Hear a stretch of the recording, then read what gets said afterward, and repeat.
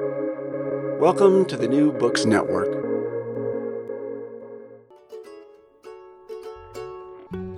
Hello, and welcome to Recall This Book. Today, your hosts are me, lifelong sci-fi fanatic and devoted Liu Cixin fan John Plotz, and my friend Professor Pu Wang, author of The Translatability of Revolution from Harvard University Press, and recently tenured Associate Professor of German, Russian, and Asian Literature here at Brandeis. And we are especially honored today to be interviewing the renowned Chinese science fiction writer Liu Cixin, author of the best-selling and also really, truly mind-bending science fiction trilogy, The Three-Body Problem. Last year, my colleagues and I organized a one-day conference about that work. And today, Mr. Liu is here at Brandeis to receive an honorary degree. So we are so pleased that he, in turn, has honored us with a visit to our underground den. So, Mr. Liu, hello.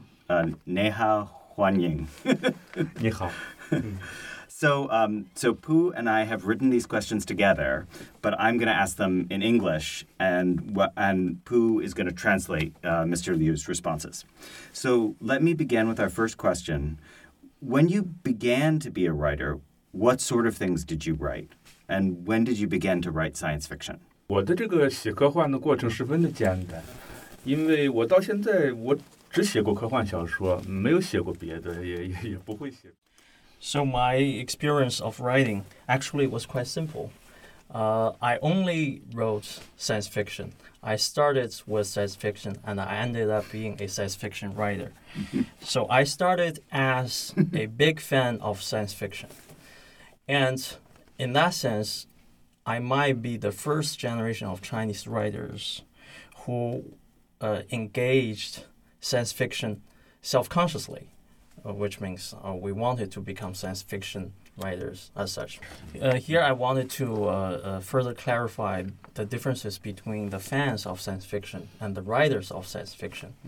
I was a big fan of science fiction, and that was a new subculture in China. And I was the first generation self-conscious fans of science fiction. Yeah. But science fiction writers, of course, existed much earlier than I started my work. But I think in terms of a subculture of science fiction, we were the first generation that generated that kind of self-consciousness. Yeah. Actually, Mr. Liu, I do have a follow-up about that. That's really interesting. Can you talk about how that subculture existed? Was it connected by magazines, or was there an online culture, or was it books that you read in translation, or books by other Chinese writers? Like, what was the material connection that you had that made you a fandom, a part of a fan group? So I started my fascination with science fiction when I was a primary school student. That was still the final years of Cultural Revolution. Mm-hmm. So there was no cultural landscape of media as we know today. And there was not even the concept of science fiction yet in China. So back then, what I read was the translated Chinese science fiction from the 50s, the period of early People's Republic, the early socialist period. Mm-hmm. That was a relatively culturally open era.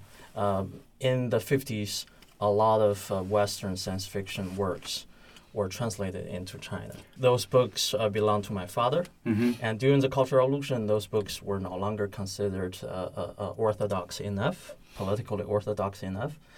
So my father just put them underneath the bed. So as a young boy, I just sneak under the bed and started to read those works. Among those authors, Jules Verne, George Wells, and also Soviet science fiction writers. Oh, yeah, Soviet science fiction. Interesting. Yeah. Mm-hmm. And was that community, was that pretty much all boys who were part of that fandom, or boys and girls together, or men and young men and women? Who were the other fans of science fiction? So this reading experience of mine was very private, very intimate. I see. So I don't. Back then, I didn't even want to let others know I was reading this kind of books. Yeah. So, were there any other young boys, young girls doing the same thing? Yeah. I don't know, because this kind of reading just made me like an isolated island. Right. Yeah. Yeah. Thank you. So I think this second question is related, but it's a question of what writers had an influence on you, and you just talked about how you came to know some of them, and then the related question is other artists, whether there were poets or painters or filmmakers, who also had that kind of impact that you're describing with Jules Verne or H.G. Wells. So I would like to divide the writers of great influence on me into two categories. One is the mainstream canonical writers. The other is the group of science fiction writers. So when it comes to the first category of mainstream canonical series literature, the biggest influence was Golden Age Russian literature. Tolstoy was definitely one of the biggest influences.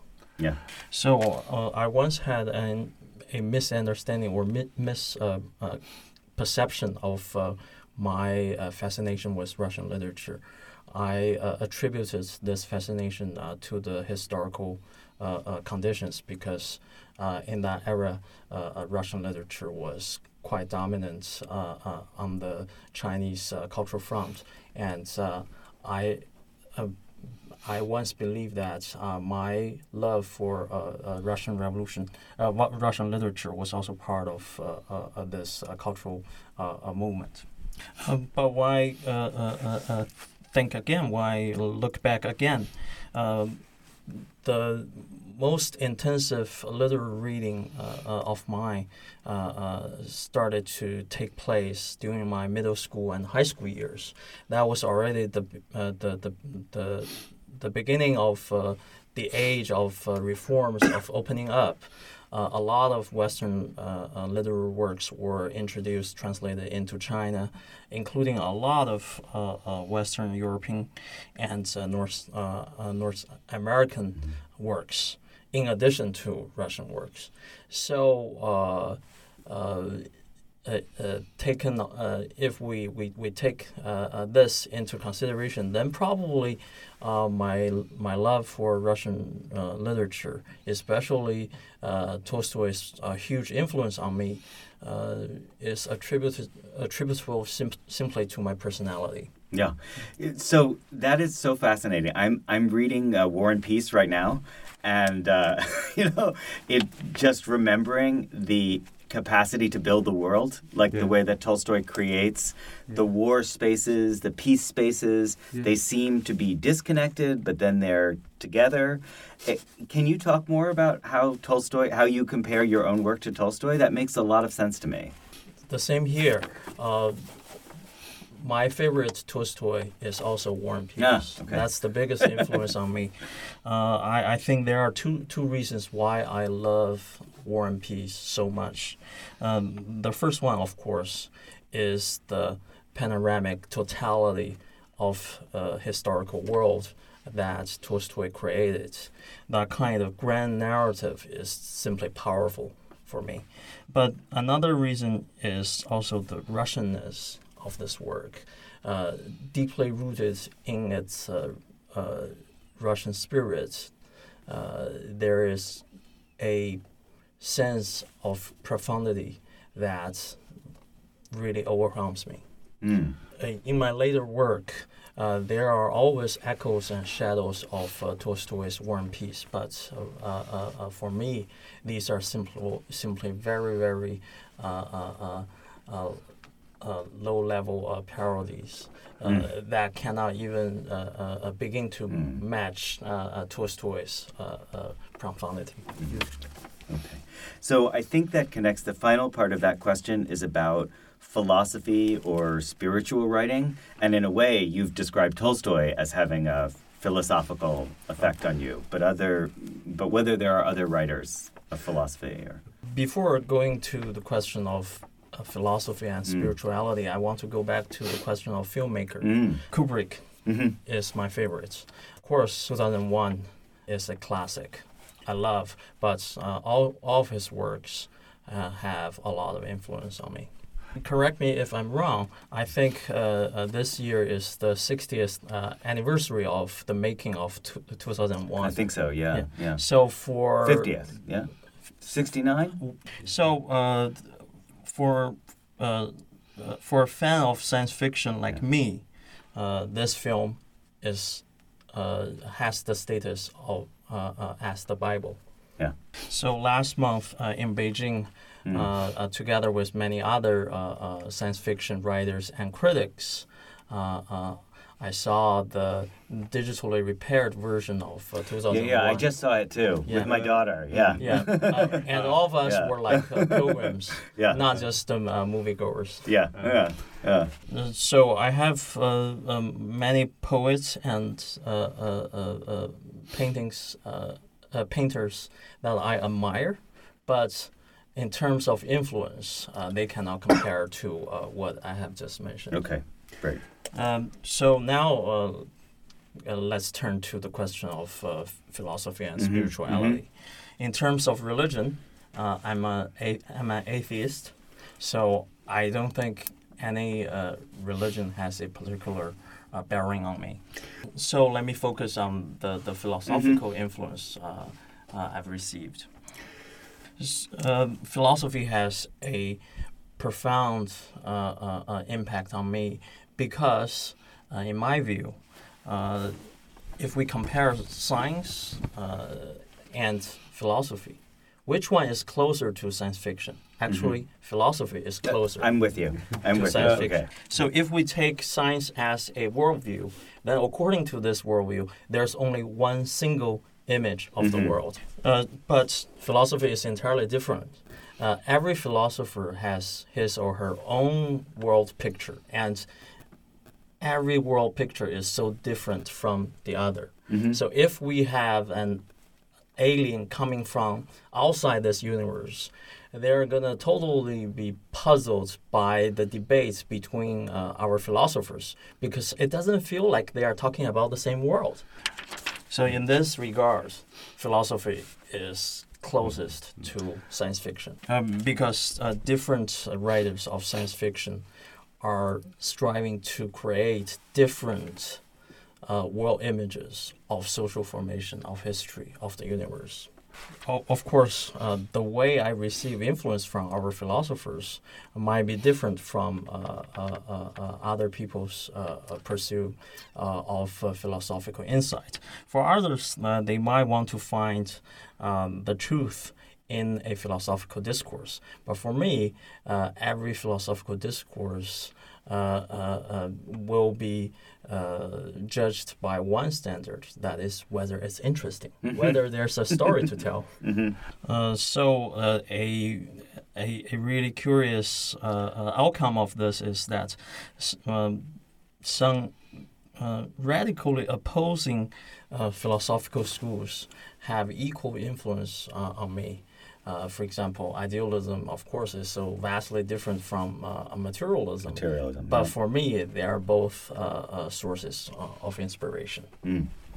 So I think this connects actually to our next question, which is about the Chinese term Keihuan, which is an acronym meaning science and fantasy. So the question is about science as a concept or a discourse. It can refer to a discipline of national sciences, but also it designates a method shared by disciplines. And Mr. Liu, I think this is what you were just talking about with positivism or empiricism in science. And it also means a worldview, a way of thinking and reasoning and of modern enlightenment. But, and this is important for science fiction, it is sometimes confused with technology, which creates its own kind of world picture. So as an engineer, as a science fiction writer, living in this post-Einstein technological world, what is your sense, what is your definition of science? This is indeed a very complicated issue, especially when it comes to science relationship with technology. Technology, yeah. First off, technology precedes science. Way before the rise of modern science, there were so many technologies, there's so many technological innovations. But today's technological saturation is deeply embedded to the development of science. So basically, science, in our contemporary world, science sets a glass ceiling for technology. So the degree of technological development is predetermined by the advances of science. But what is remarkably interesting here is that how technology becomes so interconnected with science. In ancient Greek world, science develops out of logic, out of reasoning. There's no kind of reliance of science on technology. So the big game changer is Galileo's methods of putting experiments into place in order to prove a theory and then putting theory back into experimentation. Starting from there, science had to rely on technology. Yeah. So this kind of reliance becomes stronger and stronger up to date. So today the frontiers of physics are totally conditioned in the development of technology. This is unprecedented. Right. So back in China, there has been a huge debate about whether we need to build a new accelerator. But the investment on this construction has a price tag of 100 billion RMB. So, but what you can get with today's technological accelerator is still far away from what you need for a experiment in the most advanced physics. Yeah. The difference is 11 zeros. Yeah. So there is a kind of poetic nickname for this difference, that is a desert of physics. So because this huge gap, the most advanced theory of modern physics cannot be verified or disverified. Therefore, this is a major symptom of science reliance on technology. Yeah. I know we have so much to talk about, but it would be really interesting to think about mathematics in this respect too. Whether you think of mathematics as among the sciences or in a kind of perpendicular relationship, because mathematics doesn't need that kind of empiricism. Like, people do math by computers, but mathematics, it's interesting to think about, do you think of math as among the sciences or sort of next to the sciences? It's curious to see which side we want to be, because some people will say mathematics does not belong to science. But even if we say mathematics is part of science, mathematics is an exceptional case because it does not rely on technology. So following up on the science reliance on technology, I would like to point to a very paradoxical phenomenon. So right now we can see technology is based on the advances of science, and science has to rely on technology for self-verification. If there has ever been a kind of a really good circularity here, I would like to say that's the golden age of modern physics in the early 20th century. But we have today, what we have today might be a vicious circle. That is, actually, science and technology are mutually limited by each other. And I would like to even put it in this way. They are mutually locked. by each other in their own development. So if we compare science as a fruit tree, those fruits that are within our reach are already picked. Yeah. So the most important, the most pioneering part is totally beyond our reach. Yeah. So what can we do? We then turn to information and communication. Yeah. Beyond information and communication, it seems to me there's no breakthrough in our near side. So is there a way to think about that vicious circle from the outside? Can science fiction itself have a role to play in changing that locked relationship? In other words, is there just like a different way of thinking about it? You've assigned a mission of science fiction that is too sublime, too solid. Superman. I continue to see science fiction as part of popular culture Mm-hmm. if it can help the humans, if it can help the readers open up their horizon, inspire them to explore even more. That will be a huge success already. Okay, yes. So I think this relates to our next question, which is the second element of the term, Keihuan, that is fantasy. So the question would be about the relationship between fantasy and the real, or the word realism, which is obviously a key part of modern fiction. And so the question would be about realism and does realism have a role in your literary formation? Do you think of science fiction as a form of realism? My personal view is that there should not be just one single paradigm for science fiction. There should be various kinds of science fiction. So, of course, some writers will use science fiction, will use the element of fantasy to allegorize reality, to be critical of reality, and to represent and reflect upon reality. This kind of science fiction gained a particular term in Chinese. Chinese critics like to call this kind of science fiction as science fantasy realism. But for me, I'm not interested in this approach, in this tradition, and in this tendency. I'm not interested in allegorizing, criticizing, and representing reality.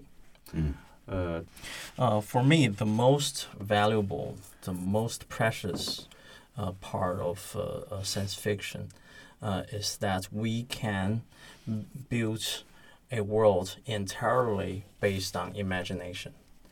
That kind of pure, everything is purely up in the air, that kind of fantastic imagination is why I love science fiction.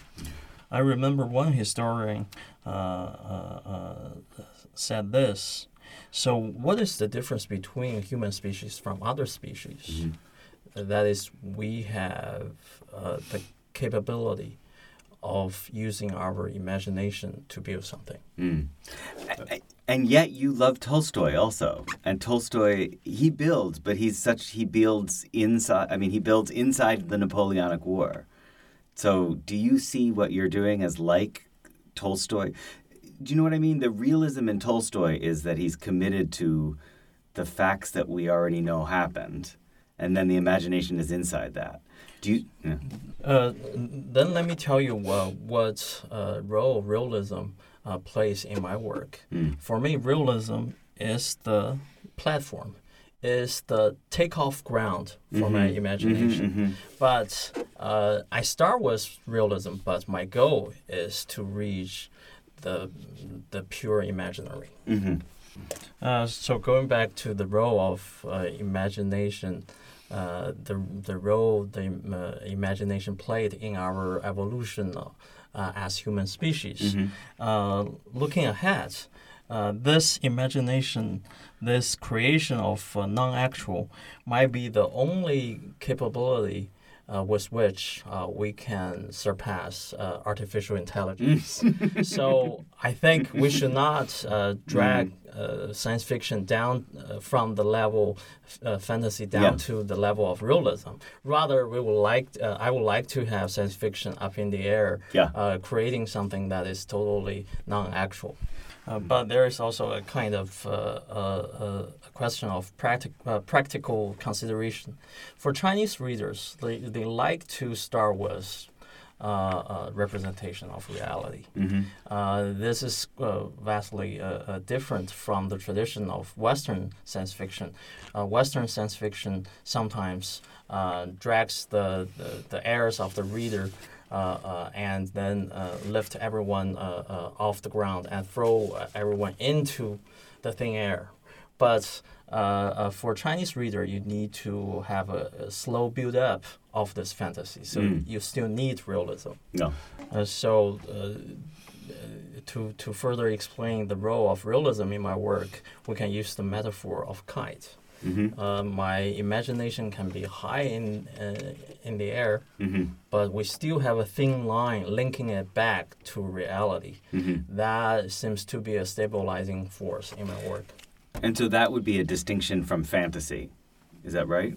Yes, I do feel, that's what distinguishes my work from fantasy. The genre of fantasy, in my view, is different from the genre of science fiction, even though in Chinese, science fiction can mean science fantasy. Science fiction is surreal, but never supernatural. But in the genre of fantasy, you can go supernatural. So this leads me back to my kind of interpretation of mythology. So we have a kind of misunderstanding of mythology today. We believe that mythology is fiction. But think of the primitives who are the recipient of mythology. For them, mythology is reality. In our contemporary culture, I think science fiction is the only literary genre that can replace the role of mythology. Because in science fiction, even though it's pure fantasy, there is a sense of truthfulness. Whereas the genre of fantasy will never be able to provide that sense of truthfulness. Yeah, I see that. So I think your last answer connects with our question about virtual reality. And so, in the first volume of your wonderful three-body problem trilogy, it begins both with real history and, of course, with the idea of virtual reality, the online game of the three-body problem. And we're very interested in that idea of the setting of the VR game, which is a narrative strategy that enables a representation of something that is, by nature, unrepresentable. So the question is about how you think about virtual reality and the new frontier of the virtual universe, which is created both in the inward-looking individual and the community by all kinds of innovative new media, by social media, video games, online communication. And so one simple form of the question, are you a big fan of video games, of virtual reality devices, or apps, or platforms of social media? Have you been really interested and immersed in that kind of subculture? So that would maybe be a beginning way of that question. So I'm totally open to the media inversion, the age of media-related innovations.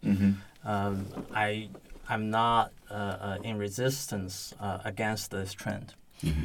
Although I have to admit, my screen time is kind of limited, and it is reserved in general to work-related matters. I'm actually quite interested in spending more time on the screen, but it's just because I'm too busy.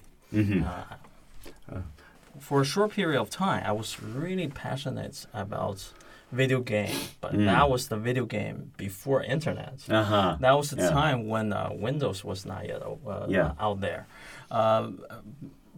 but how did that fascination disappear?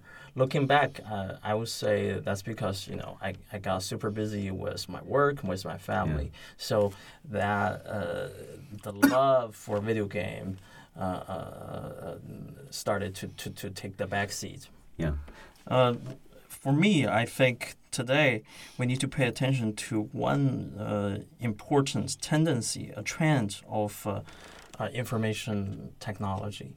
The advances of information technologies create a new situation in which many of our desires and needs can be met in virtuality or in the world of internet. So as of now, as we're talking, I think the human desires that can be fulfilled in virtuality, in internet, only account for a small fraction of human desires.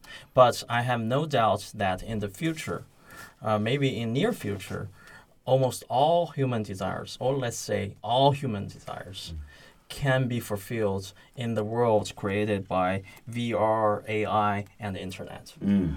So for me, the immediate outcome of this is a change of humanity. The human civilization will be changed from an outlooking civilization into an inward-looking civilization. So how do I differentiate these two types of human civilization? For me, the outward-looking civilization is defined by the age of great ocean navigations, the discovery of new continents. That's a desire of discovering new grounds of human development. Whereas in the probably future inward-looking civilization, this desire seems to be non-functional. In the short term, an inward-looking civilization is a civilization of happiness. Everyone is happy. But in the long term, there's no future prospects for the inward-looking civilization. So I have a solid belief. This might just be me, but this is my solid belief. We might have a really prosperous future in store for us. But if in that future there's no interstellar travel, for me, this is not a good future for humans. So I have a horrible dystopia in my mind. That is, in that future of inward-looking civilization, the Earth, the ecology of the Earth will be restored. You will have a reforestation. You will have the best ecological surface of the world. And then in this world, you cannot see any single human individual. You only have a huge cave in which you have a super computer. In that supercomputer live 10 billion human beings, and these 10 billion human beings are happy. And for me, this happiness is horrible.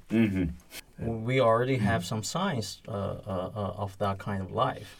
Let's take any big metropolitan cities. If you live in Beijing or New York, from your birth certificate to your death certificate, you do not need to leave a room that has Wi-Fi.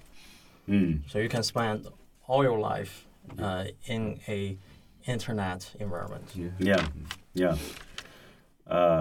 Wow, that is a dark vision for technology and for science. Like the Machine Stops by E.M. Forster. Do you know this story? E.M. Forster.我看过啊。I see. Everyone lives underground inside a honeycomb. It's like bees in a honeycomb. So think about it. E.M. Forster, his work, I think, is from early 20th century. Yeah. It's already predicted. Yeah. Can we ask you a question about translation? So your masterpieces are read and interpreted all over the world. Non-Chinese speakers like me come to this work through translation. And I've met your translator, actually, Ken Liu, here in Boston. During your early years, you read science fiction classics like Verne and Wells in Chinese translation. So the question is, how do you feel about being translated? Are you worried about things being lost in translation? Or are you excited about translation as a second life, as something that would be gained in transcultural rewriting?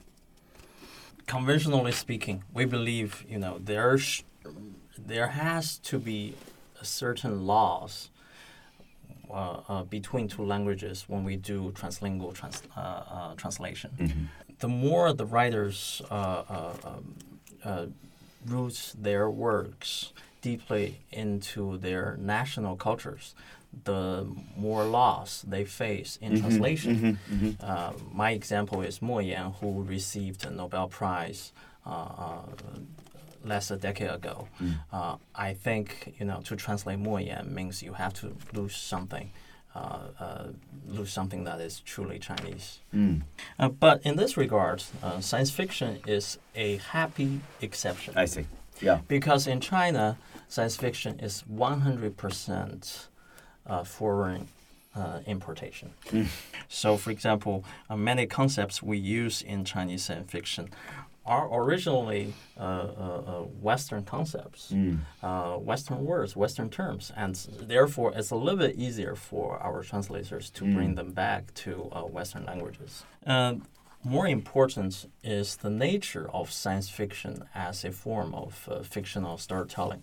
In a story of science fiction, humanity always appears in its totality rather than in different nations.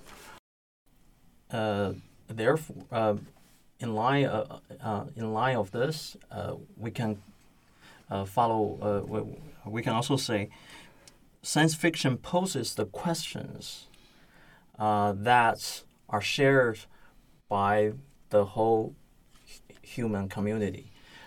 Science fiction does not simply pose questions that are unique to a single ethnic group, one single community, or one single nation state. Since science fiction responds to the crises confronting humanity as a whole, science fiction becomes a genre that is particularly suitable for transnational, transcultural communication. When it comes to my own work, I'm particularly lucky, and I'm luckier than most of science fiction writers. So I have two really wonderful translators, and so when my work is in their hands, I can assure you my work is not lost in translation. My work gains a lot in translation. So it's no exaggeration on my part to say that the literary quality of my English translation is better than my original. Yeah. I don't believe that. if you can read in English, then just go by my English by the English translation of my work. So we actually have a related question, which is not about translation, but about adaptation. So the sort of next question, specifically, the Wandering Earth was just turned into a film, but I was wondering about the question of adaptation of science fiction that is originally written gets turned into film. So you talked about Kubrick before and what an impact he had on you. So clearly, science fiction can live as film or it can live as words on the page. What is your thought about that kind of translation, the adaptation from the page onto the screen? This is yet another firm belief of mine. That is, science fiction is particularly suitable to visual representation. even more suitable than the literary form. So for traditional science fiction writers, they seem to have a kind of obsession with the power of language, of the magical literary power of language. But even if we acknowledge that kind of literary power, we have to say, in face of science fiction imagination, that power is still weak.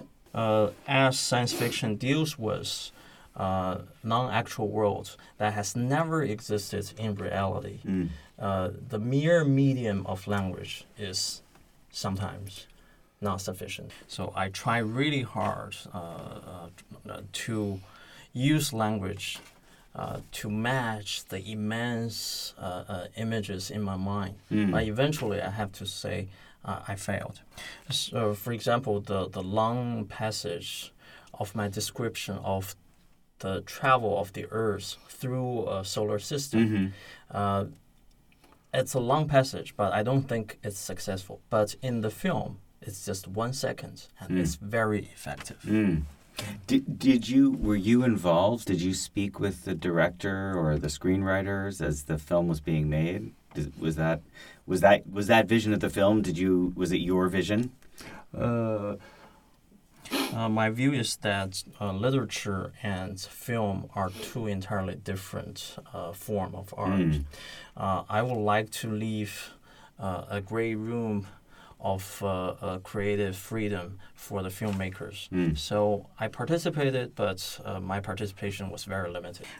Judging from the history of cinema, so when an original author was involved in film adaptation, it will always mean catastrophe. It will always mean trouble, because the original author would be very easy trapped in a self-centered, persistent narcissism, and that would never help the film adaptation at all.